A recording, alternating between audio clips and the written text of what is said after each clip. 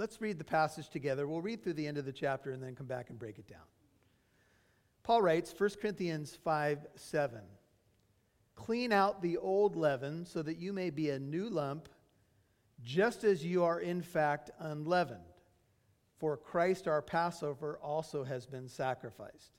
1 Corinthians 5:8. "Therefore let us celebrate the feast, not with the old leaven, nor with the leaven of malice and wickedness, but with the unleavened bread of sincerity and truth. I wrote to you in my letter not to associate with immoral people.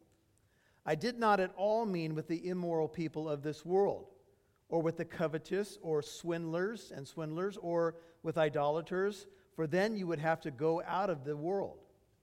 But actually," verse 11, "I wrote to you not to associate with any so-called brother if he's an immoral person, or covetous, or an idolater, or a reviler, or a drunkard, or a swindler.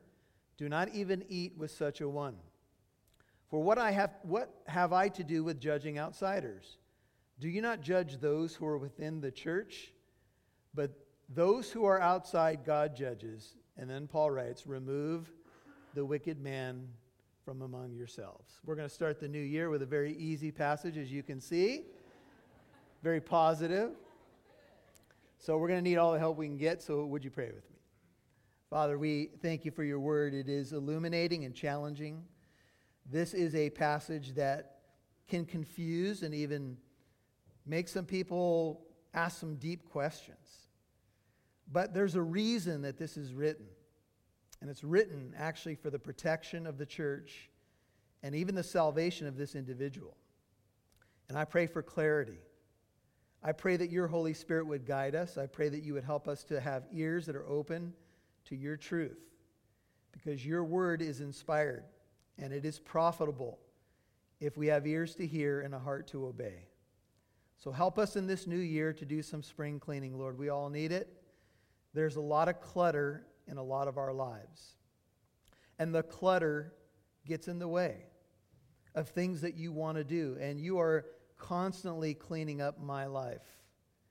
And I pray that we'd be open to that, Lord, and hear your voice and become vessels that are fit for the Master's use. Help us, Lord. We pray your blessing on this time together in your word for your glory. In Jesus' name, amen. Now, when we turn the calendar over and we begin to kind of set our sights as Christians toward Easter Sunday, the Jews had a religious calendar where they would begin to set their sights on the Passover. And it was the beginning of the religious calendar for them. And as they did so, they would go through literally a spring cleaning. And what they would do in preparation for the Passover is they would go and get all the leaven out of their house. So anything leavened, anything that had to do with bread or dough, they would literally go into the corners of the household and they would sweep them out. And you can find pictures on the internet of the process even done today, where a father will take a wooden spoon and a feather, and they will take a candle or a flashlight, and they will go, and it's kind of a fun thing, they'll go throughout all the household and they'll look for any little crumb. Now, some of you have crumbs under your bed. When I was a teenager, I used to have French fries under the bed and stuff like that. And my mom would say, "What are you doing?" My mom is a very clean woman. You can eat off the floor in my mom's house. It's that good. I'm not there. But anyway, so they would go through this process, and the kids would get involved, and the dad would take this feather, and he wouldn't touch the leaven, but he would sweep with the feather the leaven onto the wooden spoon, and they would wrap it in a linen cloth and then take it out to a communal bonfire to burn it. They did spring cleaning in preparation for the celebration of Passover, just like we as Christians need to do some spring cleaning in our lives in preparation for Easter. Some of you who grew up in the Roman Catholic Church know that they have a period of Lent. And Lent is not in the Bible, but it is something that Roman Catholics have done for many, many years to purge things out of their lives in preparation for a big holiday. Well, that does have roots in Scripture. It has roots in the Passover celebration in terms of how we prepare our hearts. And every week, I think, as we live our lives, we know it's very easy to pick up the old ways, to pick up the leaven of this world. Leaven is a picture of sin. It's a picture of evil. And we constantly have to have the Lord sweeping out the leaven in our lives. Jesus, at the beginning of his ministry and at the end of his ministry, went into the temple. And he literally swept the evil out of his Father's house. He told the money changers, "You're not going to do this here in my Father's house. This house shall be called a house of prayer for all the nations. You've made it a den of thieves." And the Son literally swept out the Father's house of the leaven. In fact, a good way to think about this passage from this point forward is to think in these terms: that Jesus was a friend of tax gatherers and sinners, but the ones that he was opposed to the most were religious hypocrites and phonies. In fact, finally in the temple, he said to them, after they rejected him over and over again, "Your house is left to you desolate." They would not sweep out the old leaven. They would not welcome Jesus Christ into their lives. And so Jesus said, "Then you're going to get what you get without me." They were of the leaven of malice and wickedness.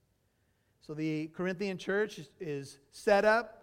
They're supposed to be impacting their culture, but there was a lot of problems going on. There was a lot of immorality. There was a man in the Corinthian church who had a relationship, and this is some adult content, but here's where we left off. He literally had a relationship with his father's wife. He was with her. We don't know if he married her. We don't know if they were living together, but it would appear that the father is still alive, and the son, who may have been a prominent member of the Corinthian church, perhaps even a leader, was now with his father's wife in an intimate relationship. The Apostle Paul said, this is not going to happen. This is not even something that happens among the pagans. And the Corinthian church was allowing it, perhaps because of the pressure of this man's personality, perhaps because he was a leader, whatever was going on. They would not confront him. And so the ministry of the church, the witness of the church to the pagan world, was being muddied and ruined. And when our lives are a mess, when we're doing things worse than the world, what does the world do? The world looks at the church and says, "Really? What do you have to offer me? Your life is more a shambles than mine." And that's often what unbelievers do. They hang their hat on this stuff. And so Paul has addressed the issue of this man and that situation, and now he uses the metaphor, the picture of the feast of Passover and unleavened bread, which really went together. And he says these words. He says, clean. If you have an ESV, verse 7, cleanse. New King James, purge out. NIV, get rid of the old leaven. Now the leaven, in some translations, is yeast. But it's that which puffs up the bread. And the Passover and the Feast of Unleavened Bread pretty much went together. On the 10th of Nisan, they would pick the lamb for each family without spot or blemish. On the 14th of the month, they would sacrifice the lamb at twilight. And then on the 15th through the 21st, and you can find this in the Old Testament, was the Feast of Unleavened Bread. Over the years, what happened is Passover and unleavened bread basically were linked together and seen as one holiday. So when you talk Passover in the Jewish context, you're also really talking about the Feast of Unleavened Bread, literally the Feast of Matzah. Some of you have had matzah. You can go to Stater Brothers and buy a package of matzah. And what it is it's bread without yeast. It's not puffed up. It's almost like a cracker. It's what we're going to actually partake of at the end of this service. And when you get the little wafer, you are eating a piece of matzah. We don't pass around a loaf of French bread, although I suppose that could work. We don't want to nitpick things, but here's the deal. The Jewish Passover was actually celebrated with unleavened bread. So that's why you get a cracker that's this short little, thing without leaven, because that honors the essential nature of the feast. And so here's the Apostle Paul. He's obviously a Jewish man who's been converted to Christ. And he uses this image that is very Jewish. He says, do some spring cleaning. Verse 7, clean out, get rid of the old leaven, that you may be a new lump. Stop acting like an old lump. Apparently that's biblical to say to your loved ones, especially if they're sitting on a chair eating too much. You could say, stop being an old lump. Right? It's time to embrace the new life. It's time to be in your walk what you are before the Lord. It's time to clean out, get rid of the old leaven. We need to see this in light of sin in the camp in the Corinthian church. And the Corinthians are brought the solution to really every problem with sin. You ready? Buckle your seatbelt. Here's the solution for every problem you have with sin. Get rid of it. Get rid of it. What? Yes. You see, if you keep sin for the next indulgence, whatever your weakness may be, whether it's with a computer or a television or a magazine, or there's a person that continues to bring you down, or there's a chemical or a food or whatever it is, the biblical remedy is get rid of it. Don't put it in a closet in some hidden place just for the next time that you decide to fall. Because if you do that, you have set yourself up for failure. I love to use the illustration of ice cream because it's near and dear to my heart. And I have a lot of house cleaning to do after what I ate over the holidays. Anybody else? I got some serious spring cleaning to do. I joined 5 gyms at the beginning of January just to say I belong to them. No, I'm just kidding. I didn't. But that's what a lot of people do, right? So let's say that you have a problem with Snickers bars. This is a very personal illustration. And let's say that you say, all right, it's the beginning of January in the new year, no more Snickers. You got on the scale, it's not even able to read your weight right now. But you take the Snickers and you put them in a little cubby to hide them from the children and grandchildren. Just in case. In case what? In case you fall to Snickers. You see what you've done. And now, yeah, amen. Somebody out there, Snickers! Can I get an amen? Anyway, and you walk by the place where you know they are, and you're like, oh, Lord, help me. Right? That's just silliness. In order to overcome something, and of course, you still need the Lord's strength, is to get it out of your life. It's to do some spring cleaning. It's to clean out the clutter. It's to purge it. It's to get rid of it, that you may be a new lump. Notice verse 7. Language is a little tricky, but I think we'll all get it. Just as you are, in fact, unleavened. What do you mean, Pastor Michael, I'm unleavened? Right now, before the Lord, because of what Christ has done, if you're a Christian, you are without sin before the Lord. What? What do you mean without sin? I hear people saying all the time, I'm a sinner saved by grace. Well, you are. But before the Father, because you have the righteousness of Jesus credited to your account, right now you're clean before the Father. You are a new lump. Praise the Lord. You thought, man, I've never been called that before, a new lump. Wow. But in the biblical language, that means you're unleavened. That means sin has been dealt with once for all through the sacrifice of Jesus Christ for all time. Praise the Lord. This is what we celebrate every Lord's Day. We celebrate our salvation in Christ. We celebrate a free gift given to us by grace.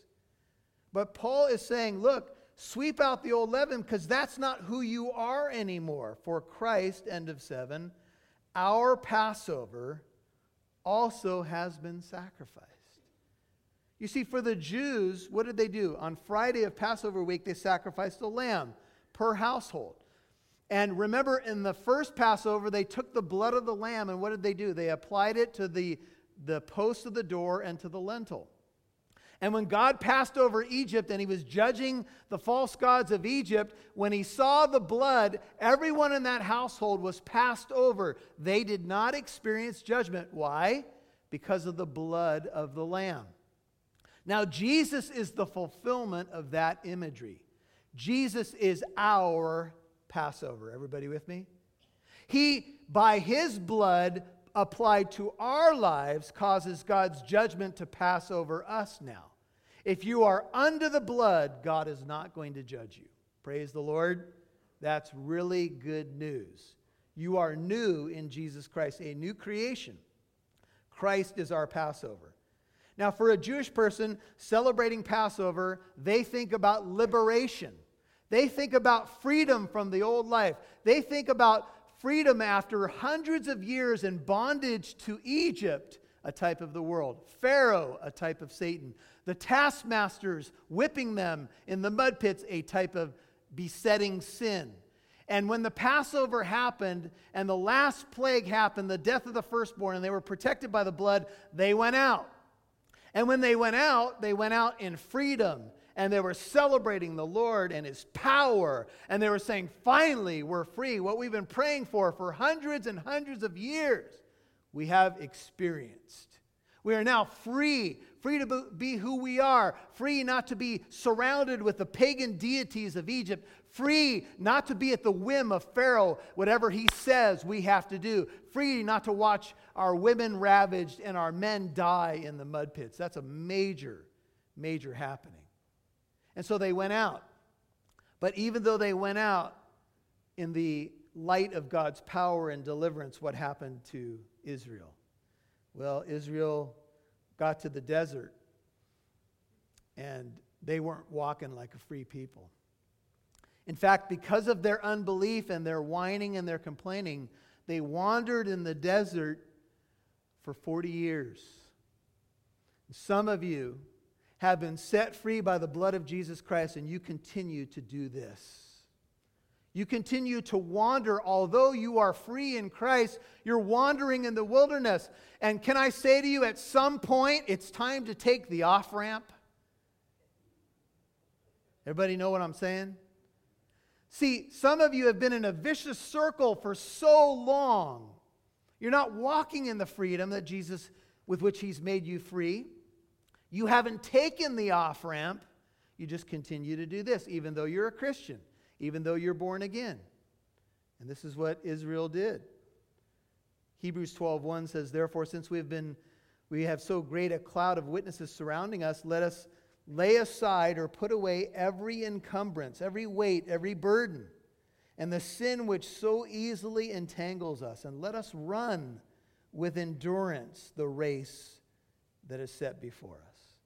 Sometimes we clean out a part of our house and we stuff it in a closet. And then we open the door of that closet and everything comes down. God's saying, look, I want you to get the stuff out of your life that's becoming a weight on you.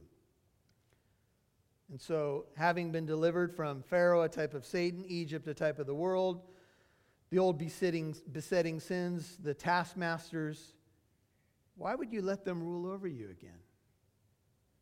You're free. But how many times did Israel whine? How many times did they say, caravans back to Egypt, baby? It's too hard here in the wilderness. It's too hard trying to get to the promises of God. And so they whined and complained. In Acts 7:39, Stephen says to the religious leadership of Israel, our fathers were unwilling to be obedient to him, but repudiated him, and in their hearts, please hear this, in their hearts, Acts 7:39, they turned back to Egypt. And look, the same old battle exists for us as believers. We get set free by Jesus, we're excited, we're singing salvation songs, we're telling people about our new life, but sometimes the Christian life is hard, amen?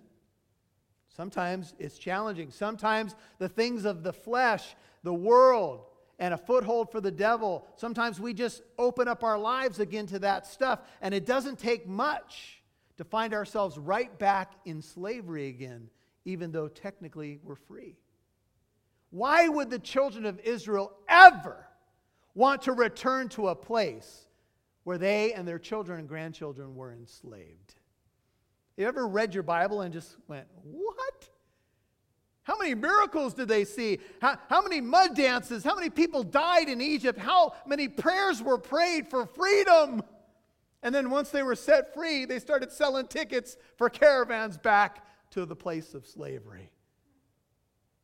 And sometimes, if we're honest, that's what we do. We forget. Instead of cleaning out the clutter, we get involved with all kinds of issues and problems. I want you to turn all the way to the book of Numbers. I'm going to give you an example. Genesis, Exodus, Leviticus, Numbers, Deuteronomy. I want to show you one account of how it went for these people. And this is about them complaining. And some of you in the new year need to clean out the clutter of complaining. Can I get a witness? Don't look at the person that you think this applies to. Don't hit them in the ribs. Maybe you should. Go ahead and hit them. No, I'm just kidding. Right? So we can tend to complain, but let me just park here for a second and ask you, if you were to be asked right now by someone who loves you, what one thing do you think you need to clean out in the new year?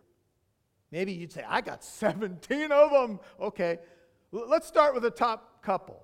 What do you think needs to be purged out of your life in this new year? This is a good time to be thinking about those things. So check this out. This is Numbers 11, verse 1. Now the people, that is Israel, became like those who complain of adversity. Numbers 11:1. In the hearing of the Lord, when the Lord heard it, and by the way, he does hear your complaints, even in your car on the freeway. His anger, when the Lord heard the complaining, his anger, Numbers 11:1, was kindled. And the fire of the Lord burned among them and consumed some of the outskirts of the camp.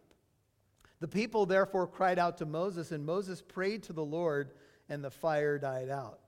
So the name of the place was called Taberah. It means burning, because the fire of the Lord burned among them. And the rabble who were among them had greedy desires. Also the sons of Israel wept again and said, who will give us meat? By the way, this is where the statement came, where's the beef? How many of you remember that commercial from Wendy's? Man, this is dating us. Go ahead and raise your hand, because then I won't feel all alone. Where's the beef? All right, write this down. This is from the book of Numbers. So they said, who will give us meat to eat? We remember the fish, which we used to eat for free. They had Fish Friday in Egypt, and it was free fish. Yeah, we were in slavery and all that stuff, but never mind that. It was free Fish Friday. It was glorious. And there we were. We had in Egypt, we were slaves, but in Egypt we had the cucumbers and the melons and the leeks, and this is the Italian translation, the onions and the garlic. But now our appetite is gone. How many of you have gone on a diet where they make you eat those weird, crunchy, what are they called? They're not bread. The rice cakes. Yes!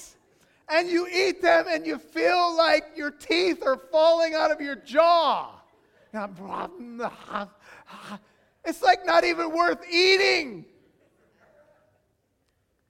And no wonder people quit a diet after half a day.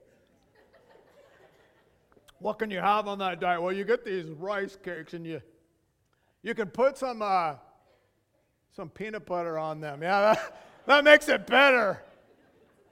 Not dry enough.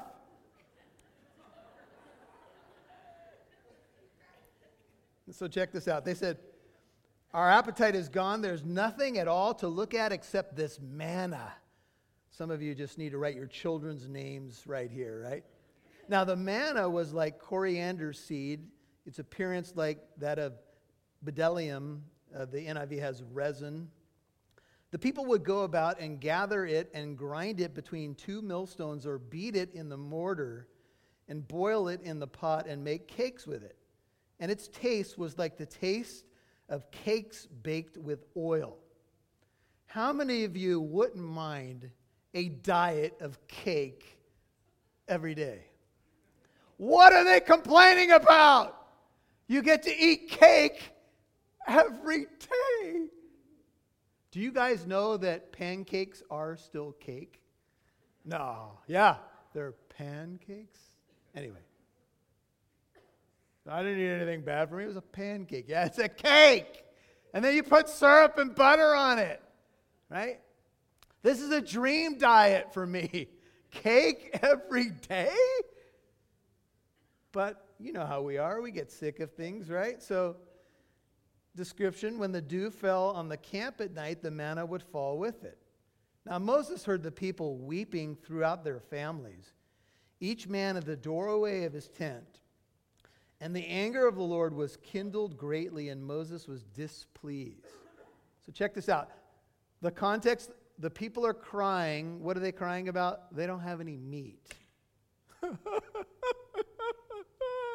But it's in the whole camp. Can you imagine being the leader of this group of people?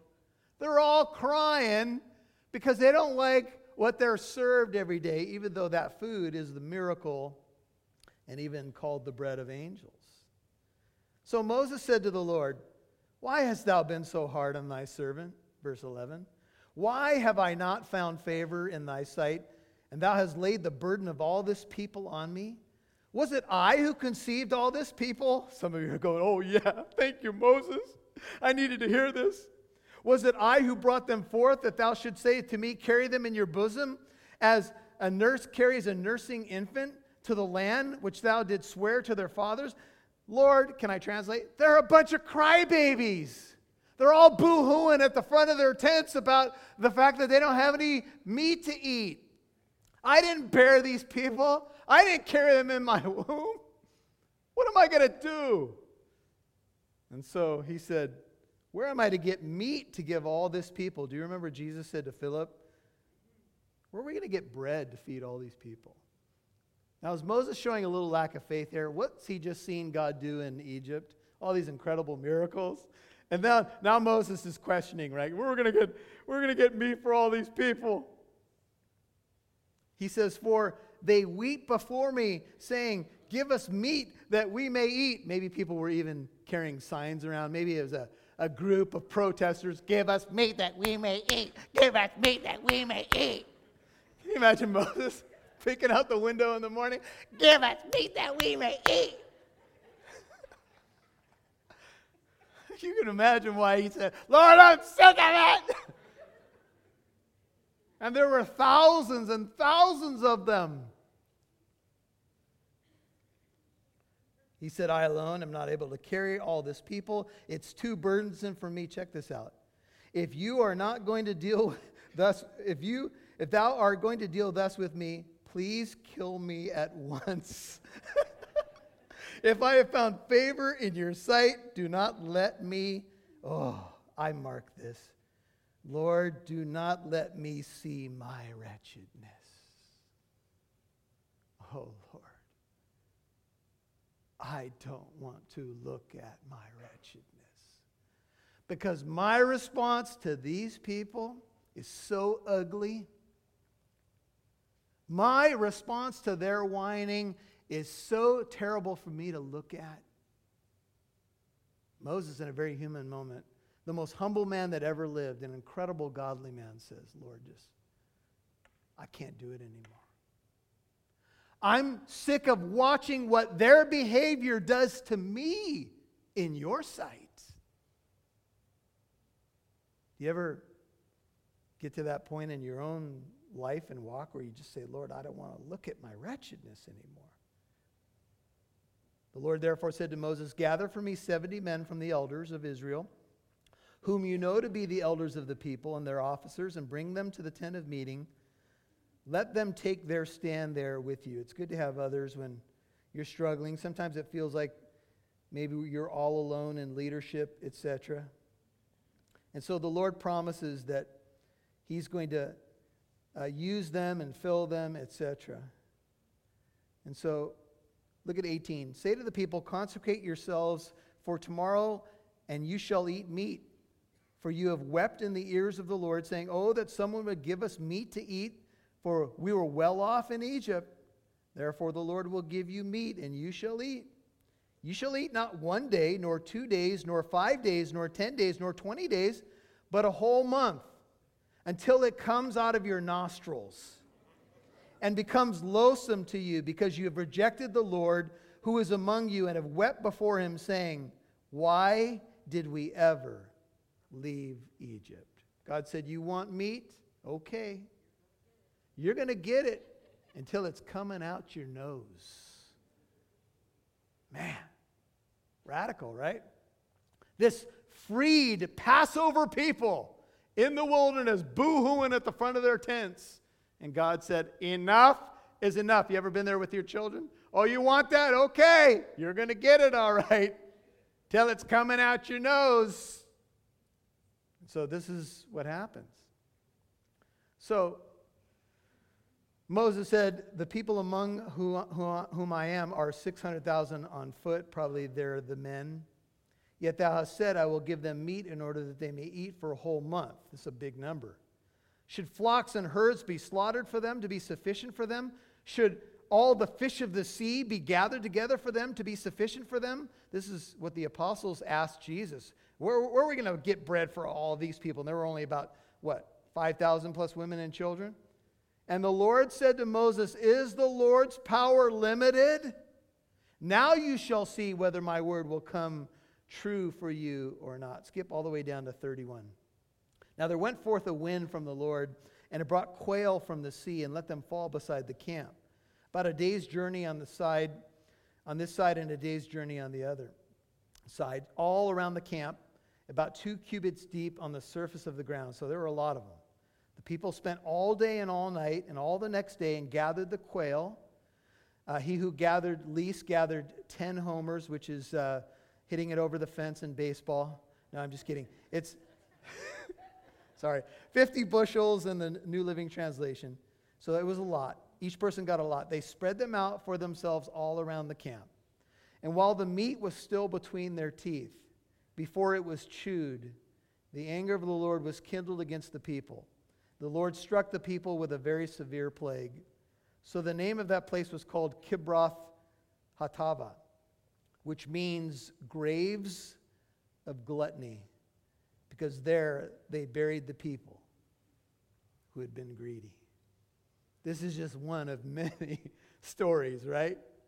Where the Israelites, instead of being grateful for what they had, complained about what they didn't have.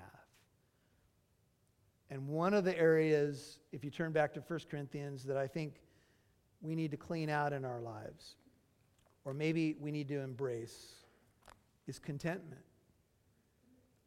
This world beats on us to make us believe that unless we get that thing, that car, that house, that level, that, investment, whatever it may be. And I'm not saying those things in and of themselves are bad. But sometimes we live our lives just for the next thing. What we don't have. Instead of talking about our freedom in Christ and the incredible miracles that He's doing in our lives, we start complaining about everything we don't have. You might say, well, Pastor Michael, what's the remedy? The remedy is to be a new lump. The remedy is to do some sweeping in your life regularly. A steady diet of the Scriptures will help. Taking the Word of God to get the right perspective. Love and encouragement of other believers. Regular times of prayer and praise. Sharing your faith with the lost. We don't want to just survive. We want to thrive. Amen? But man, we've got some unique challenges in our culture. Things at our fingertips. Things that we think we need to be happy. And so Paul says in verse 8 of chapter 5, let us therefore celebrate the feast. He's been using the feast of Passover or unleavened bread, not with old leaven. You see, we need to live a celebratory life, not going back to the old stuff, nor with the leaven of malice and wickedness, but with the unleavened bread of sincerity and truth. Paul says, let's celebrate our new life. Let's celebrate Christ as our Passover, not with the old junk of the old life, but let's celebrate it with the new. Let's be sincere, which means pure. Let's be people of truth. Let's do what we say we believe. Not in wickedness, which is a stronger word than badness. One writer says, anyone who does wrong is bad, but someone who does evil with delight and persistency is wicked. Even Satan is called the evil or the wicked one. Let's clear our hearts. Let's be pure. Let's be sincere. Verse 9. I wrote you, and we don't have this writing, but obviously this indicates that this was an ongoing issue for the Corinthian church. Verse 9. In my letter, not to associate with immoral people. See the word associate in verse 9? It's a long Greek word. I won't try to pronounce it, but it means to mix together, to be intimate with. Here's one writer from a commentary. He says, the image of associate is that of a vine weaving around and attaching itself to the trunk of a tree. That's what is to be avoided. Because when relationships get that intertwined, it's hard to see clearly, it's hard to see objectively, no matter how objective one thinks he can be. Don't get intertwined in this way. Now we need to park here for a second. As parents, sometimes we've said to our child, that person is bad news for you. We do it as parents, right? If we see a relationship intertwined with someone we love and we say, that person is dragging that other person down that I care about and love, we say, cut the ties, don't be intertwined because that is going to destroy you. This is the language. And if we would do it as parents, how much more should we think that God would do it? That God would say, I don't want that thing choking you. I don't want that thing bringing you down. But get this, I did not at all mean with the immoral people of this world. Paul says, when I told you, when I wrote that to you, I wasn't talking about your non-Christian friends at work. I wasn't talking about your non-Christian friends in your family or family members. I wasn't talking about people on your street who don't know the Lord. I wasn't talking about people of the world, because if you cut ties with them, you'd have to go out of the world. Amen? You couldn't go to work anymore. You couldn't go anywhere. You couldn't go to the store. Oh, there's unbelievers here. Right? That's not what Paul is talking about. Paul says, then you would have to leave the world. I know that this world is filled with covetous people, swindlers who extort by violence, idolaters. But if you did that, you'd have to leave the world. I want to show you one other cross-reference in John 17. Matthew, Mark, Luke, and John. Check this out. This is Jesus praying right before he dies for his people, John 17. It's called his great high priestly prayer. Look at verse 15. John 17:15. Jesus prays for his people and says, I do not ask you, Father, to take them out of the world, John 17:15, but to keep them from the evil one. They are not of the world, even as I am not of the world. And then notice, sanctify them in the truth. Your word is truth. I'm not asking you to take them out of the world, Father. I'm asking you to sanctify them, set them apart so much in the truth that they become salt and light in the world. Back to 1 Corinthians and we'll finish it. Can I ask you, do you think that the modern church has got this one right or wrong? Are we investing in relationships with unbelievers, spending time with them in order to reach them with the gospel?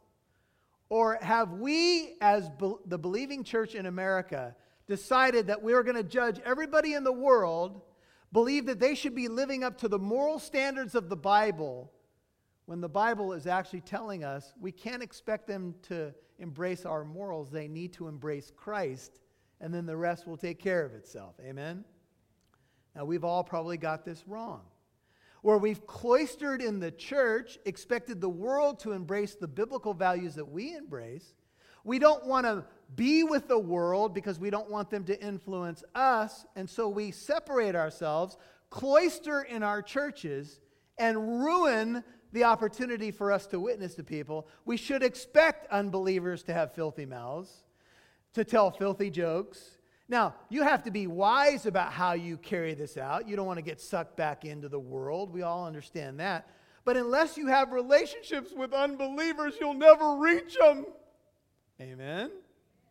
Example, Jesus. What did he do? He was at parties that people say, what's he doing there? Doesn't he know what kind of person that is? The religious hypocrites were judging Jesus, but Jesus was among the broken and the hurting in order to what? To show them the truth, to show them the love of God, to grant them grace and forgiveness and hope. And we have been given that mantle to take into a broken world. Can I challenge you to prayerfully consider in this year, how many relationships do you have with non-Christians where you're working on them? And I'm not talking about beating them over the head with your Bible, but I'm talking about you have a relationship in some context where you're actually praying for and trying to reach an unbeliever. It'd be really good if we did that, because that's what we're called to do. Paul says, I actually, verse 11, wrote to you not to associate with any so-called brother. NIV, he who calls himself a brother, New Living Translation, someone who claims to be a believer, if he should be an immoral person, or covetous, or an idolater, or a reviler, a character assassin, or someone who's constantly drunk, or someone who's ripping people off, a swindler. Don't even eat with such a one. I wasn't talking about your atheist friend at work. I was talking about a person who claims to be a believer and continues to bring you down, and you continue to live ungodly ways because they do it too and they claim to be a Christian. Oh my goodness. Does that change a little bit of maybe our perspective on really what we're supposed to be careful about? And can I say to you, this is an extreme case. This is not about a Christian friend who's struggling with sin. This is not about someone who's just battling with the world, flesh, and the devil. We all do that. This is someone who says, I am a Christian, claim, but I'm going to continue in my defiant behavior, even though I know it's unbiblical, because I believe I'm the exception. And I believe you should join me in that behavior, they might say to you. It's okay. That's what you have to guard yourself against. You see, in some ways, the church has gotten it tragically wrong. We cannot be separatists and win the world. That is not what Jesus did. The ones Jesus actually condemned and separated himself from, ultimately, were religious hypocrites, phonies. He left them to their own ways. Not someone sincerely struggling with sin, but someone who claims to be religious but doesn't have one shred of evidence that they walk with God. We're going to have to do some reanalyzing and reassessing how we respond to this section. And I will tell you, even though it's challenging, I think it's extreme cases. 2 primary application points. Write these verses down. 1 Timothy 1, 19 and 20. Those who are hurting the body of Christ, here, Hymenaeus and Alexander, Paul says, I've delivered over to Satan that they may be taught not to blaspheme. 1 Timothy 1:20. Second example, Hymenaeus and Philetus. Their talk, 2 Timothy 2:17, will spread like gangrene, connected to the image of spreading of leaven.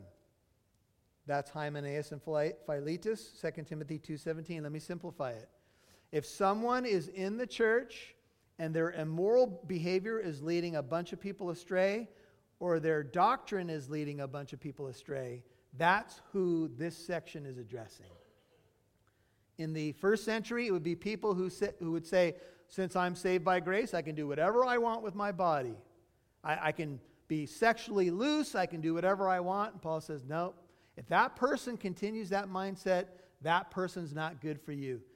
And one of the applications of sweeping out is even people. Now, some of you say, we're in church. Did he really say that? Yes, here's why. Have you ever had someone in your life who you would identify as toxic? I think we all probably would say yes. And you continue to be intertwined with that person and the toxicity rubbed off on you. You have to be careful about your relationships. Careful about who you are in intimate relationships with. And so these things do spread. They do impact the church.